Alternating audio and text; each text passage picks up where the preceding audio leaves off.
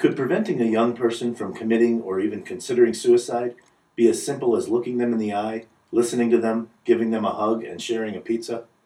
As the youth suicide crisis has suddenly befallen Rapid City and its school district, you'll hear from a youth counselor and pastor who's on the front lines of the fight against suicide and who truly believes that simple acts of kindness can be the key to keeping kids safe.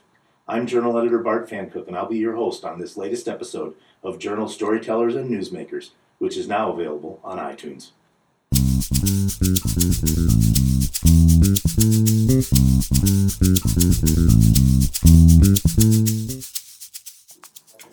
Welcome to Journal Storytellers and Newsmakers. I'm here today to talk about a very difficult but very important topic that's come to light here in Rapid City recently.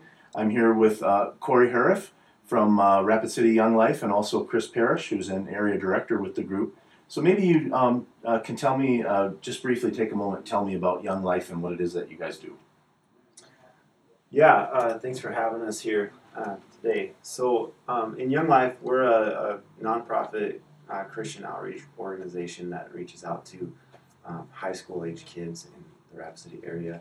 Young Life's an international organization, and we're just one area out of that. But we really reach out to kids who might be at risk or just are in need of a safe adult, a loving adult who would come alongside them and walk with them through these hard years of adolescence. That they have a lot of questions, they are directionless often, and that they need some direction. And we come alongside them with a lot of our volunteer leaders who build relationships with them and earn the right to be heard and build trust with them.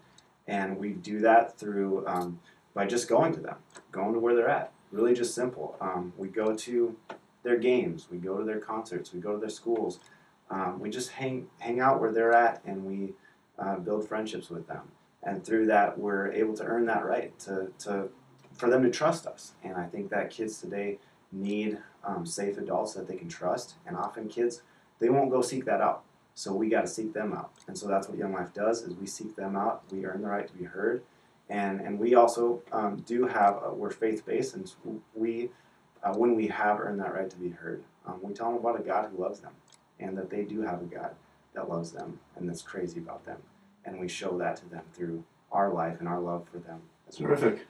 I wanted to get to our topic of the day, and I know one of the things that you guys work on is is suicide prevention.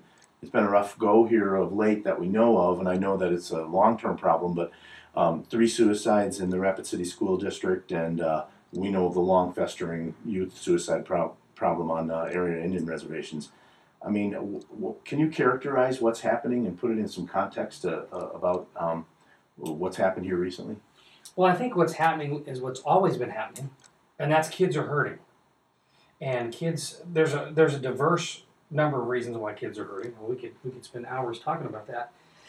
And so I think what happens is when you've got kids who feel this sense of abandonment, and if you think about it, it's a term that I came across from a guy named Chap Clark, who's an adolescent specialist. He said that what kids suffer from today is what's called systemic abandonment, which means that every system within our society, whether it's conscious or unconscious, has abandoned kids. And the result of that abandonment is kids are hurt.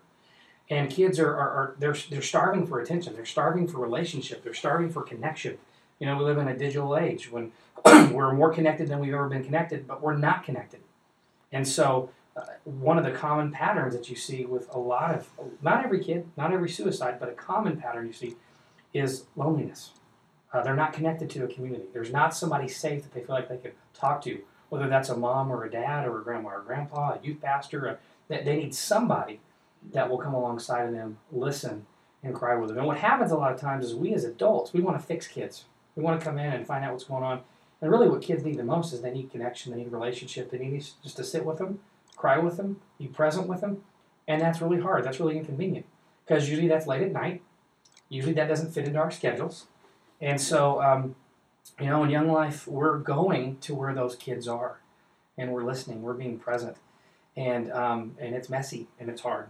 Shouldn't that be happening in the home? That's a question I would have to have. Is why isn't that happening? Or is it just simply life gets a hold of you and makes you too busy to spend that time? Because I would think that it's great you're there, but the fact that you're needed is puzzling to me. Yeah, I think you're right. I don't know if you remember the movie Shawshank Redemption, but Brooks Haddon, who was an old man who got out of prison, he wrote back to the fellas, the guys, and he said, the world went and got itself in a big hurry. And I think that's so true. That was in the 50s. And our world has gone and got itself in a big hurry. You don't hear very often of family dinners anymore. You don't experience parents really being fully present. Now, you've got a lot of parents that show up at their kids' events. I'll give you an example. I had a kid one time that told me that he was upset with his dad because he felt like his dad wasn't a part of his life. And I said, dude, I see you and your dad all the time at your games. And he goes, next time you go to one of my games, watch my dad. And the next game I went to, I watched his dad. His dad was there, but his dad wasn't there. He was on his phone. He was connected with the parents. And so he felt like, gosh, does anybody really notice me? Does anybody see me? And so I think there's a lot of reasons, but I think social media has played a part in that, being so connected. I think that every human being seems to have an addiction of some kind. Whether we're addicted to alcohol, or we're addicted to working too much, or we're addicted to worrying, or we're addicted to sports. And I think kids pick up on that and they notice that. And at the end of the day, one of the big pressures that kids face is the expectations that they constantly feel. They have expectations from parents, from their coaches, from teachers, from their faith. They have expectations from friends. And what happens is kids have forgotten how to be kids. They've forgotten how to just play. They've forgotten how to just have a little bit of fun. It's so serious and it's so intense. And so how can we provide opportunities for kids and families to connect and to have fun and to not always be on? So I think expectations are a huge weight that kids are carrying. They never feel like they're good enough. What about, we hear a lot about bullying and cyberbullying, and that, I mean, I've seen it, I've felt it as a journalist, that people can immediately reach out to me, and frequently in a negative way. Yeah. Is that a big part of what's going on, or is that oversimplifying the overall situation? I think that it is an issue that needs to be dealt with, and I think that it's not just to oversimplify it. It is part of the problem. It is what kids are doing, kind of backdoor to get at other kids, and I think that bullying is one of the symptoms that was brought up to kind of look out for, and that can kind of lead to, it's not the only one, but with other things can lead to kids contemplating taking their life, and cyberbullying is a new way of doing that, and so we need to be conscious of that, yes, but as a friend of ours has said, and one of the people on the panel has said, what said the other night was that we also need to help kids understand that to kind of have strength and not let words, and teach them, kind of come alongside them and help them, teach them that they don't have to let words hurt them so much. They don't have to let words have as much power as we've allowed them to have in our culture. And not only that, but I think a battle against cyberbullying and that kind of stuff is coming alongside kids and instilling words into them of value, and telling them that they are valued, they are important, and putting positive words into their lives and into their hearts, and lifting them up. And I think that can defeat any words that they get through cyberbullying. If a loving, caring adult comes into life and says, "You're loved, you're valued, I like you," man, that can be just powerful against us. And what you're saying, what Chris is saying is, kids want to be fought for. Shoot, all of us want to be fought for. I mean, kids are asking, who's going to fight for me? They need to be told, no, what that guy said, what that kid said to you is not true. That's not who you are. Let me tell you who you are. And so we're looking for people. What kids need are adults that will come alongside and say, you know what? I'm going to fight for you. I'm going to get in the gutter with you. I'm going to do whatever it takes to let you know you are worth some incredible stuff. And I'm going to show it to you. And if that means, I have to buy you pizza every single day for the next 4 years that you're in high school, or meet with you at midnight at night. We've got to go to great lengths, because so many kids are beat down for whatever reason, because their families are broken. Think about divorce. When you feel abandoned and your mom and dad is fighting in the room next to you, or your dad doesn't even live with you, and you hardly ever get to see him, and maybe you can't afford a good meal, and then you got to go to school and you got to focus on your grades. Are you going to focus on grades when you're hungry and your mom and dad just had a fight, or when somebody's made fun of you? Heck no. But they're not always from those situations, Yeah, right? yeah. And I mean, those pressures that exist in almost every family. In Every their own way. family has pressure. What else should a parent or someone who works with young people look out for? Other, yes, if you're being bullied and they express that, that's a reason to get to engage. But I guess we're closer to the crisis point now. What can you look for as an adult to say, hey, I need to step up and be more present? Yeah. I would say isolation from that student. A kid that's lonely, doesn't have a lot of friends, is not connected to other people. They're constantly playing video games. Not saying every kid that plays video games feels that way, but isolation, anger, withdrawal, all of those things are big signs. There are many signs to look for, but those are some big factors that I think that you look into. Because what happens is, I mean, if I'm a lion and I want to try and take out a zebra, I'm going to look for the one that's in the middle of the group. No, I'm going to go for the one that's isolated. And that's exactly what's happening, in our lives. Of course, we come from a spiritual perspective, so we think there's a spiritual enemy, Satan, and he's going to try and take out that kid that's isolated. If I'm by myself, I can think some pretty stupid things. But if we're hanging out together and I tell you, man, I'm feeling really down, I feel like my life's not worth living, well, then you can challenge me and go, wait a minute, let me tell you why your life is worth living. You're my friend, and I think the world of you. And so we just need truth. We need people to speak truth into our lives. And again, that's where being connected and relationships are so important. The term that I use is kids today suffer from what I call a lack of social capital. We all know what capital is. I'm going to start a business. I need capital. I need cash. Kids lack social capital. They lack relational connection. And if you picture with me, I don't know if you remember the famous tightrope walkers, the Walinda brothers. Adolescence is like being on a tightrope. Well, guess what happens? Those kids are going to fall. They need some trampolines. That's the relational capital. That's the social capital. Adults, a variety of adults that will help catch them when they're going to fall. Because they're going to fall. They're going to struggle. And so I think that's critical. I can't stress that enough. Yeah, and so obviously you're here and talking about this. One of the questions that comes up with suicide is, are we better off talking about it sort of privately or bringing issues like this out into the public? And is there a chance that there could be a reverse impact of the goal of preventing suicide or suicide attempts?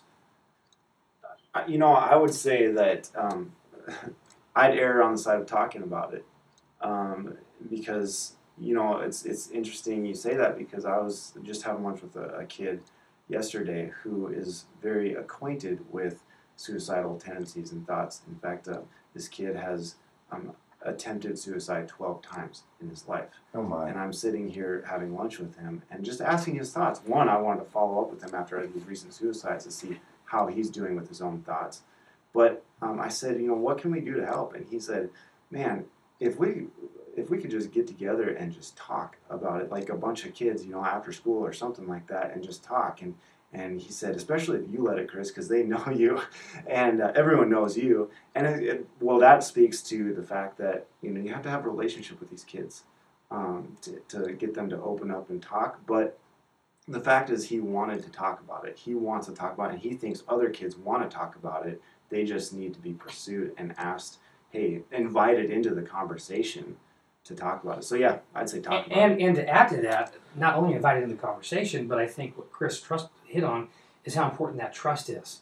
It's got to even trusted adults. After the first suicide that happened about a month and a half ago, we sent a text out to 10 kids and said, we're going to meet down at our building, we're going to have pizza. Whoever wants to come, let your friends know. Over 100 kids showed up. These kids poured their hearts out in a big way. But why did they do that? Because there was a relationship. There was trust that they had in their young life leaders. And so I think that that's so important. So if you haven't earned the right for that kid to trust you, they're not going to share it with you. Just same thing with me. I mean, if I haven't earned the right. And that's true even if it's your mother or father. Yeah, that's anybody. And think about it. And this is not pick on parents. There's a lot of good parents out there. But you take a little 5 or 6 year old kid, and they accidentally knock over the milk at breakfast. And dad goes, what? I can't believe you did that. What are you doing? Creates a culture of fear. Now fast forward, they're 10 or 11 years old, and they miss the ball in the baseball game. They don't catch it. And they hear dad, oh my gosh, Fear. Do you think when that kid is 15, 16 years old and they're drunk or they made a dumb choice, are they going to call their dad? Probably not. It breaks our hearts that we've got kids calling us in the middle of the night saying, hey, Corey, Chris, and other leaders, we screwed up. Can you come get us? If I'm not married, don't have kids yet, but if I have kids one day, I'd go to the moon and back to take care. I want my kids to be able to call me. And so that relational, that trust, and so here, I want to give some free advice to parents. And I know this isn't one of the questions. But it is one of the questions. Advice is where we're headed next. If every parent out there listening would just do one thing, if you would take for each of your children, one-on-one, 1 hour a week, take them to Armadillo's Ice Cream every Thursday. Go play video games Monday after work. Go on a drive on Sundays. One parent for each one of their children, 1 hour a week. And here's the rules. You can't nag at them. You can't tell them to make their bed. You can't get on to them for what they're not doing. All you can do is just hang out, love on them, and talk about your life. Kids want to know mom and dad and ask them about how their day's been and their week. And you consistently do that month after month, week after week, year after year. The research has shown the relational piece and the connection will grow. I told a parent one time to do that, and he did it. And it took about 6 months before his kid finally started talking. We played video games with him every Wednesday. And finally, after about 6 months of doing this, his son began to open up. And their relationship, this kid is now a working professional, but their relationship flourished. But it's just kids are dying. They're starving for connection and relationship. And we've got to give it to them. And I know it's not just kids. It's their parents. It's our culture. Shoot, the four of us sitting in this room, we're starving for that. Yeah. I want to be known. And I would just add to that really quick of, you asked the question earlier about parents, what signs can they look for? What can we do as adults? And for parents, I would say, don't wait to look for the signs. Just step up and just start spending time with your kids and be present. And because, when you see those signs of them isolating, you want to be present. You want to step up the game and be present. Just step up the game right now. Be present. I have to speak this into my own life. I have 3 kids at home, and I need to do the same thing. I have the same challenge. Don't wait. Just step up. It seems so simple. It seems like you're saying some eye contact, some actual listening, an occasional hug, maybe a pizza, and the precious present of being present. Is that, does it boil down to something that simple? A simple, I love you. We're afraid to say I love you. I'm proud of you. You did awesome. It's the simple stuff. In our community, everybody's talking right now about what can we do to prevent suicide. And we're having these meetings, and they're good. Please don't misunderstand me. They're good to have that. But we have a solution. We've always had a solution. We've had a solution for thousands of years. Here's the thing. We get hurt by relationships, but we also get healed by relationships. Think about that. Relationships, every one of us get wounded by somebody. We've all been hurt. We've all been wounded by what somebody said or didn't say or what they did or didn't do to us. But relationships also are the answer to bring healing. And so if every single person listening on this podcast would find one person that they would begin to invest in and spend time with and connect with and be authentic with. We're authentic with kids. We're real with kids. We let them know our struggles too, appropriately. But we come alongside of them and we earn the right to be heard. That's why we have 1,000 kids involved with our program right now. And I hate to use the word program because it's more, we have 1,000 kids involved that are connected relationally with a caring adult that's trusted and has integrity that'll come alongside kids. So we have an answer, but the question is, are we just going to do it? And most people say they want to do it, but when the rubber meets the road, we get too busy, we make an excuse, and we'll forget, and we'll move on down the road until the next suicide happens, and then we'll get all excited about it. I hope that doesn't happen this time. I hope the conversation will start, but I hope it's more than a conversation. I hope people will get off their butts. Can I say that as a Christian minister? That they'll get off their butts. I'd like to use another word for effect. Well, I think we know what you mean. Go. That's right. And go to where kids are at. And go to where people are at. It makes all the difference in the world. As soon as we're done here, I'm meeting 9 kids at Taco John's for tacos. Well, that's terrific. Those relationships are critical. I sure appreciate you guys coming in, and I think your words have really deep meaning and power, and I hope that people will take that time because it sounds like that's really a big key. I want to just list real quickly how people can get a hold of you. The website is rapidcity.younglife.org, is that right? Okay. And the phone number over there is 605-721-1238. I would encourage parents and adults of any relationship to to hopefully to reach out to you guys, but to try and do it on your own. It sounds like that you can make a big difference in a fairly simple way. So thank you so much for being here, and let's hope that we keep the conversation going, but that we don't have to talk about more suicides as the act being carried out. So thank you much for reaching out and for caring Thank you. about a tough topic. We're really grateful to be a part of Come Alongside the Journal, and grateful for you, Bart. Okay, So thank you. Thank you.